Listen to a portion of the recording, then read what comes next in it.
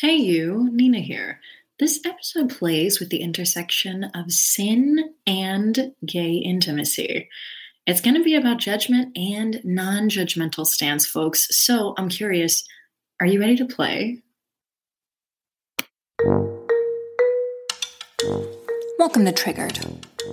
Can we play with that? You know that moment when your emotions ramp up in an instant, leaving you feeling helpless, frozen, or out of control? In that moment, you've been emotionally hijacked, the very definition of triggered. And I want to ask you, can we play with that? I'm Nina L. Garcia, drama therapist and empowerment coach of Houston Creative Arts Therapy. Join me as we discover ways to empower you and the people who mean the most to you to transform hard conversations into teachable moments. Triggered. Real playful. Real respectful. Real empowered.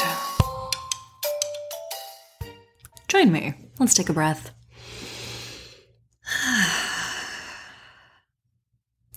So in last week's episode, we talked a lot about perspective. I talked about how, as a drama therapist, one of the greatest gifts I have to offer people is the gift of perspective. My window of tolerance, having been well honed in dealing with all different types of people from all different walks of life, tends to be a bit larger than the average person.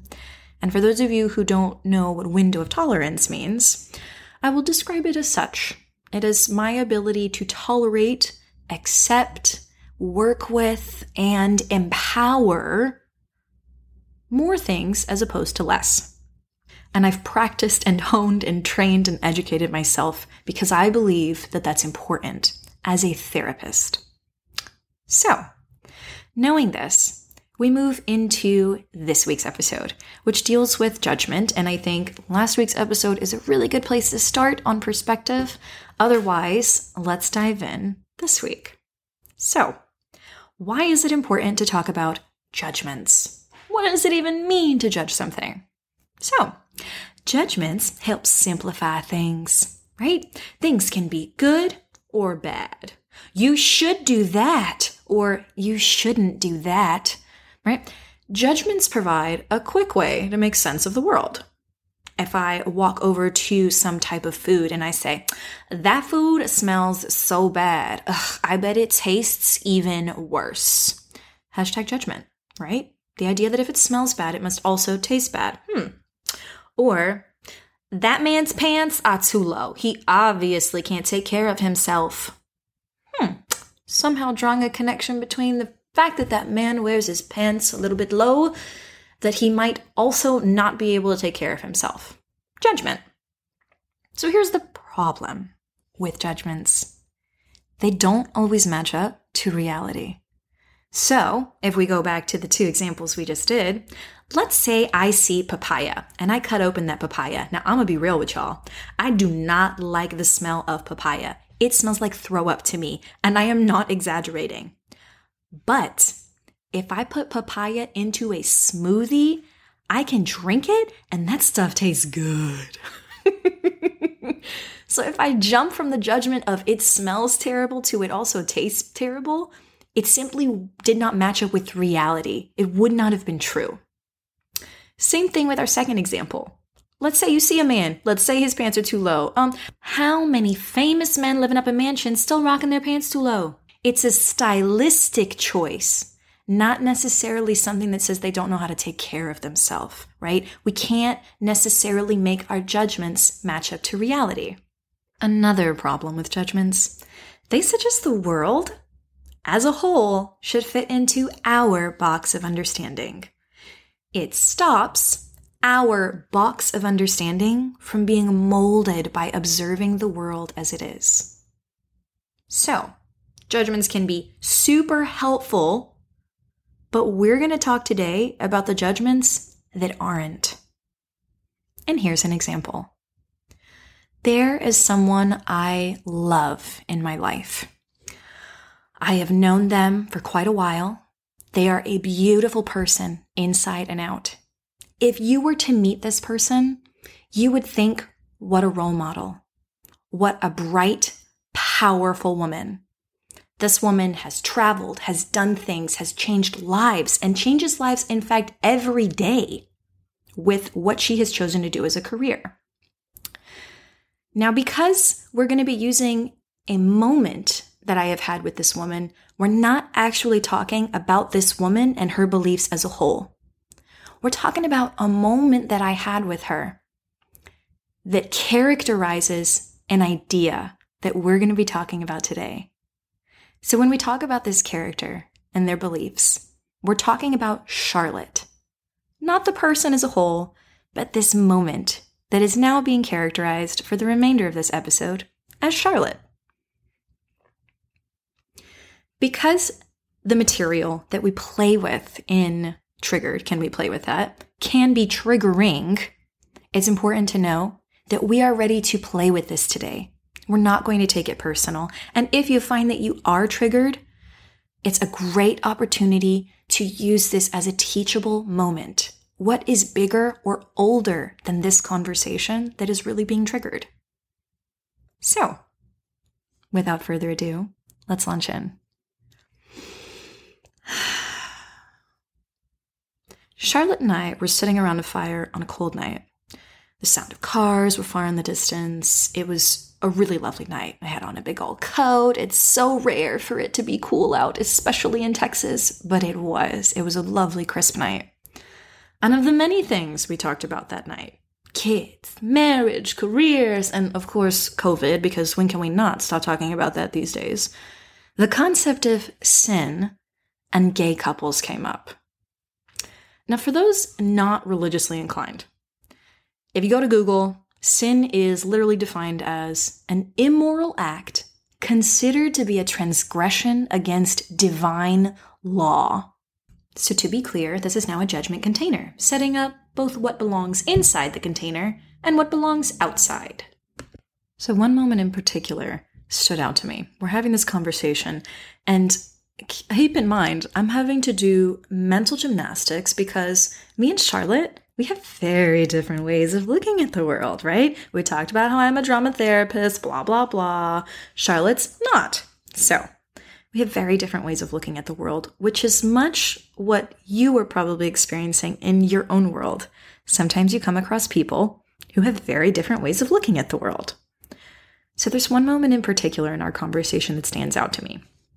And it's this moment around sin and gay couples. And so as we're talking about this, I'm trying to think like, wait a minute, are we saying that, in the box of like human beings and all of the heterosexual people go in this, like, this is normal and not sinful for them to be together. Do we put all the gay people outside of the box? Like, does that make them evil? And so I ask that because I'm trying to figure out what goes in the box, what doesn't go in the box for Charlotte.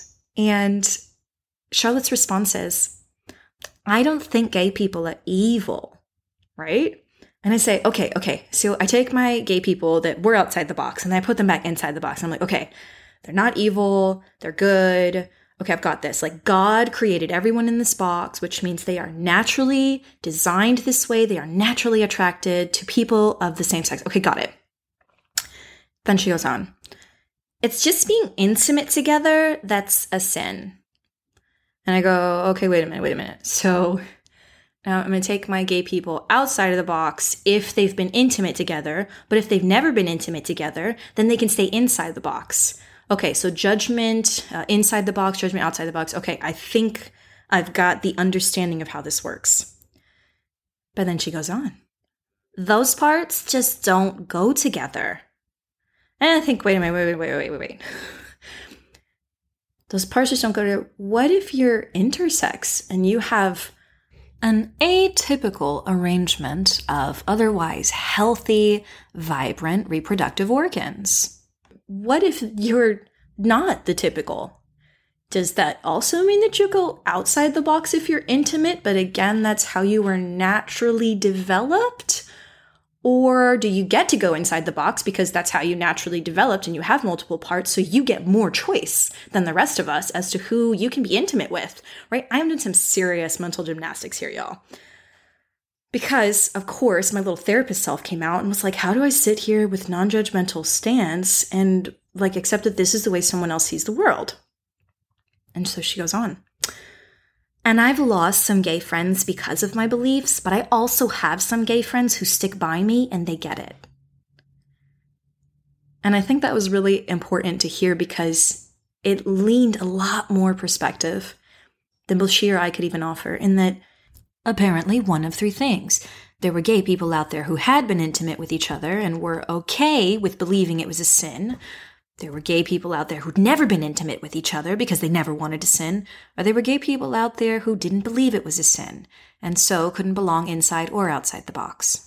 And oh my gosh, the amount of mental gymnastics I was trying to do to figure out how to connect this inherently limiting belief to my own expansive set of beliefs. Now, this podcast episode is not going to be about whether Charlotte was right or wrong. Because guess what, folks? We're playing with judgment and non-judgmental stance. And a lot of us are very good at judging. The tool from today that you should be taking with you is non-judgmental stance. How do you practice not judging in such a way that it doesn't mean you change your beliefs or who you are, but it means you don't get triggered by something that is bigger or older than the moment, which leaves you in such a way that you are dysfunctional in your way to communicate. We want to keep you functional and online.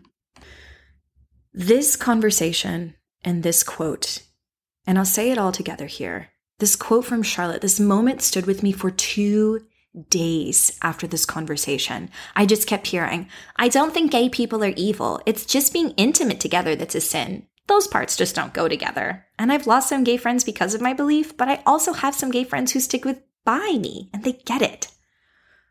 It stuck with me for days. I couldn't get off it. And I couldn't get off it because I was not a therapist in that moment. I did not have my non-judgmental stance hat on. I loved this person. I was not expecting this moment, as many of the things that are triggering for us. And I was stuck in a loop. I was yellow flagging. It was disrupting my day. So I'm sitting with it and I think, gosh, it just keeps coming back. I'm trying to put it to the side and it just keeps coming back. I need to acknowledge that there is a part of me, Nina, who is judging Charlotte's belief because my belief is different. And I thought to myself, I really am not going to change Charlotte. And what I want for myself is to not be so triggered by this. So what do I do for myself? How do I take care of myself? Because judgment ain't helping. Now, as I go through the next steps of how do I practice non-judgmental stance in this moment, it's important to know that we don't practice non-judgmental stance because we don't want to change the world. I stand by my beliefs and what I believe in every day. We practice non-judgmental stance so that we can offer ourselves the gift of clarity and perspective to be able to make more effective decisions on how to make change in the world without being clouded by our emotional state. Here's how I practice non-judgmental stance. Step 1, you got to notice. I have to notice that I am stuck in a judgment loop. I am yellow flagging triggered. It's disrupting my day. Step 2, ask myself, is it hurting myself or others? Is it helping myself or others?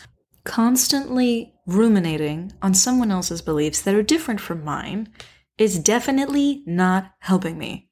It is definitely disrupting my workday and my personal thoughts. So something's got to change. Step 3, replace the judgments with facts. And in this case, here are some of the facts. My beliefs are different than Charlotte's. Fact. I believe that being intimate, consensually, with another adult, if it is helpful for both you and that person and does not hurt you or that person, is safe. Step 4, acceptance. I accept that we see the world differently. Also that it's okay for me to be disappointed with someone else's views and not judge that I am disappointed. I accept that I do not have to change the way I see the world in order for me to love this person. And I do not have to change the way they see the world in order for me to love this person. Step 5, proceed with clarity. And the clarity was this: I am who I am. I love people as people. And if it doesn't hurt them or others, and if it may in fact be beneficial to them and others, then that's okay. We've come to the end of the episode, and I'm wondering, what's your takeaway? For those of you who enjoy a bit of self-exploration, I'll leave you with this question exploring judgment and non-judgmental stance. When you witness yourself judging this upcoming week, and remember that could be good or it could be bad, how can you engage in non-judgmental stance just to practice the skill for when you may really actually need it one day? Step 1, notice. Step 2, is it helping or hurting? Step 3, replace your judgments with facts. Step 4, accept the reality of the situation. Step 5, proceed with clarity.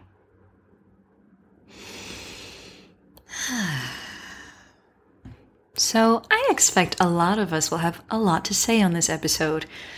Many of you have been messaging me or emailing me afterward to say things, which I'm always open to, but I hope that you'll notice throughout this episode, what we're trying to do is not say if something is right or wrong. We're trying to have teachable moments so that we can move forward with clarity on who we are and how we choose to interact in this world. Because it is, after all, beliefs or no beliefs, a choice. That's what we planned for today, folks. Thanks for taking a minute to explore your triggers as a human. And if this has been helpful and you'd like to support Triggered Can We Play with that, please feel free to leave a rating and or review on iTunes, as it actually helps people find us when you do. Otherwise, stay safe out there.